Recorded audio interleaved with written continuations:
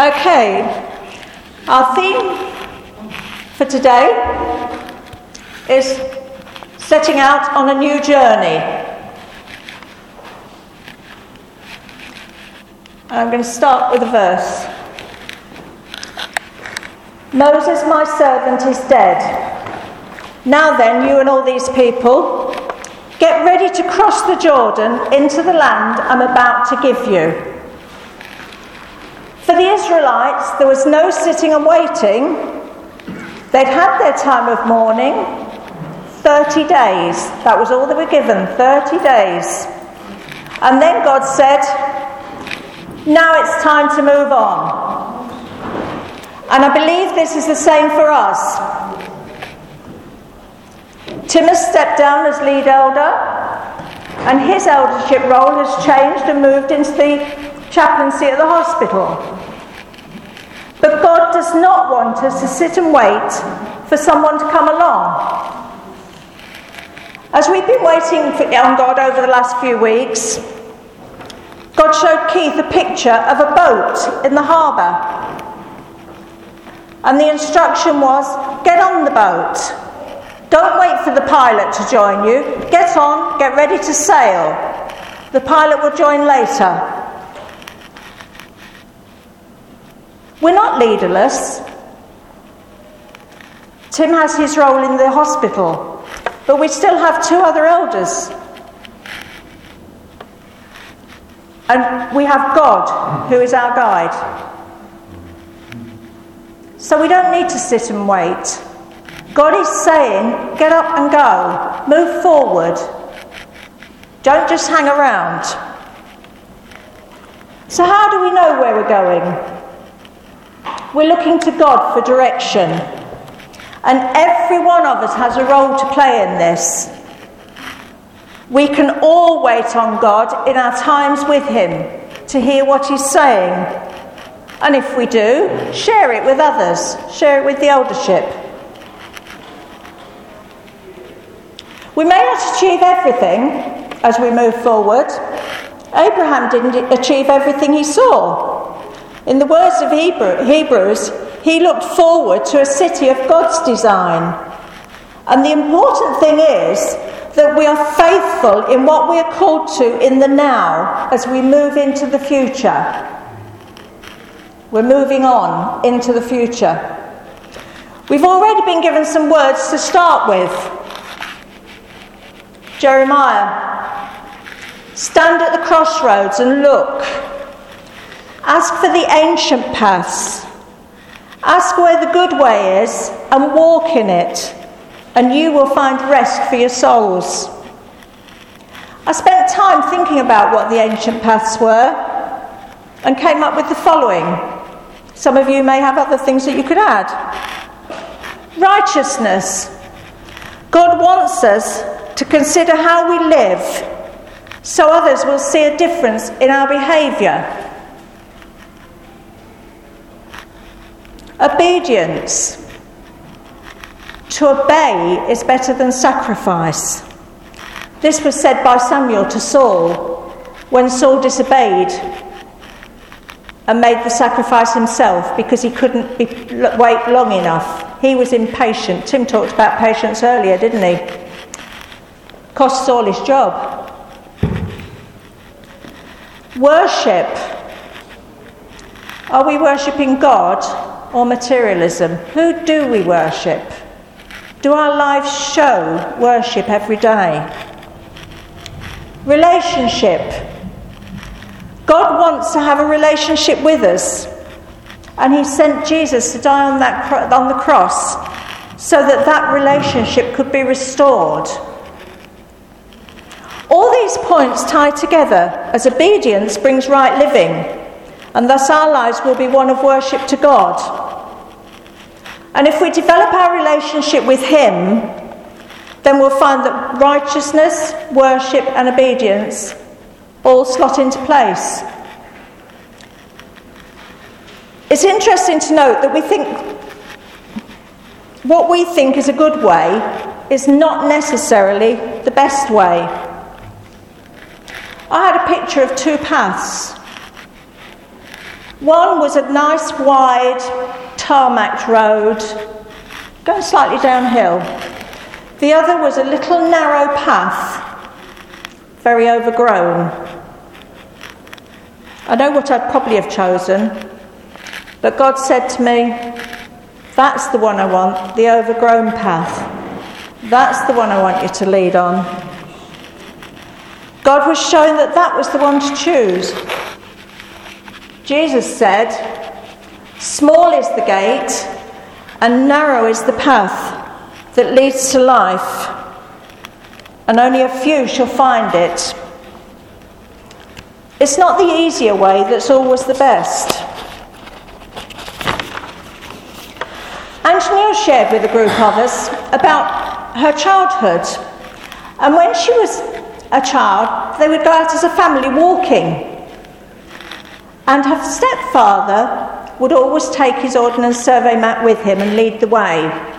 He always knew the way to go, and sometimes they'd look and think, I'm sure he's got it wrong. But he always insisted he knew the way because he'd got his map. He was following the instructions. And he'd go before them. He'd have his knife or whatever it was, and if there were stinging nettles and things in the way, he'd cut them down. But he would go before and prepare the way so that they could get there. And she said, we always got where we were supposed to. But it was this picture of him going before. He would take the knocks with the stinging nettles and all the things like that so that they could just move on. And Moses said to the children of Israel, the Lord himself goes before you and he will be with you. That's a word we've already heard this morning, isn't it? I will be with you. He will never leave you nor forsake you. Do not be afraid. Do not be discouraged. God has promised to be with us, and he goes before to prepare the way. We don't need to be anxious, as he's our guide and we can follow him. In Isaiah it says, I will go before you and make the rough places smooth. God goes before. He prepares that way so that we can walk it. He's going before us. He's leading the way. We don't know where we're going. Some of you might be like David, who likes to know where this is going to end up. But God's word to him was very clear, and he shared it with us. You don't need to know. It's a bit tough when you like to know what's going on, when you like to be prepared, when you like to know the end from the beginning. God told Abraham to go to a place where he'd show him, and Abraham obeyed, not knowing at first where he was going. He had to wait for God to reveal the next step. And as we wait on God, he will reveal the next step to us. We might feel uncomfortable, but God always says in difficult circumstances, trust me. It's a word he said to me many times when I've got into situations and been anxious. He always comes back to that same word, trust me. We need to trust him. God also said through David, be original. We're not walking down a road we've been on before. And you know, folks, if we're going to be original, we might find things very different at times. But that's God's word, so we've got to expect the unexpected. Let's be original, let's be obedient. Let's walk down that road, that new road. And this is a new way, but we will know which way to go if we listen to God. And as we listen to him, we will hear, whether you turn to the right or to the left, your ears will hear a voice behind you saying, this is the way, walk in it. But we've got to be listening. If we're listening to God, we'll hear that voice and we'll know the way forward. Alan Scotland spoke about this verse in the last leaders' meeting. I sat there because I knew what we'd already been talking about. And I was quite interested to hear what he said. But he said, we need to hear the voice of God. God wants us to have eyes that see and ears that hear. Put your trust in God's word. We must come back to the place where we hear the voice of God. We need to know God's direction and strategy. Eyes that see and ears that hear. We sang earlier, those that wait on the Lord will renew their strength. They will rise on wings as eagles. When an eagle soars, an eagle can see for miles. He can see exactly where he's going. And as we wait on God, and as we rise on wings like eagles, so we will have eyes just like the eagle to be able to see what God is showing. We need those ears, we need those eyes. When I was working, I had quite a long drive to work, and I would spend my time listening to what God said. One day I clearly felt he said to me, "You're going the right way. You'll go down some no-through roads, but don't worry, I will bring you back and I will show you where to turn." We may make mistakes and make wrong turns at times, but we don't need to worry because God is there to correct us. We're on the right way. He will tell us when to turn.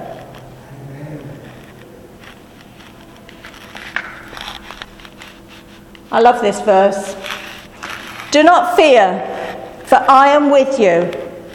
Do not be dismayed, for I am your God.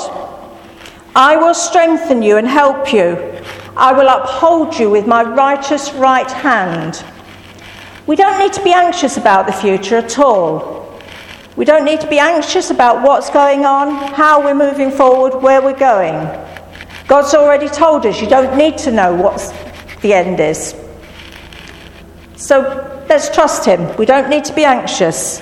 But he will give us the strength for the way forward as we wait on him. And I love that we do not need to fear. It's God's word to us. Don't be afraid. I am with you. He said that to Joshua, didn't he? This is a new journey. It's both exciting and terrifying. You know, it's exciting to think that God's leading us a new way. It's terrifying to think how we're going to get there. But we just got to trust. One thing God said to the Israelites, though, and this is an important one. No, I've missed it. I've missed that one out. You're not to go back that way again. In Deuteronomy 17, verse 16, God clearly said, we were talking about a new king, and he said, don't let the king take you back to Egypt. You are not to go that way again. We should take note of this and seek the way forward. We can't go back.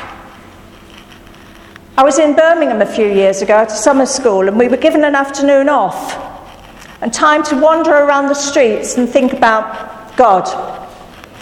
And I thought, oh great, I'm going to wander around the streets, but I'm going to wander around the streets of all the places I remember when I was at college, just down the road. I'm going to retrace all my steps. And I started off down the road, and there was that voice that said, you can't go back. It was so clear in my mind, you can't go back. You can't go back to what was.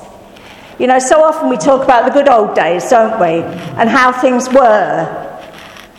But we forget the hardships of those good old days. The tough times. And the Israelites in the desert, they talked about the good old days. It was far better when we were in Egypt. We had food. They forgot the slavery. They forgot the bad side. And God's word to us clearly is, don't go back. We're going forward.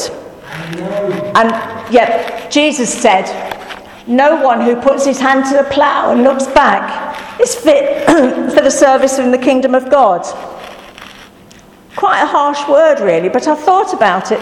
You know, if you're ploughing a furrow and you start turning around, you're not going to keep a straight furrow, because if you turn, your plough's going to go the opposite way. So you need to keep focused. And if we keep looking back, we can't focus, we can't press on, as Keith reminded us in Philippians. If we keep looking back, we're not pressing forward, we're not going that way that we're supposed to reach the goal. Keith gave us two choices last week. God wants us to, and this has already been brought up earlier, stopped working. Technology.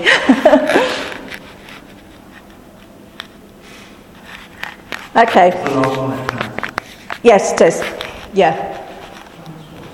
Okay, don't worry. God wants us to forget the former things.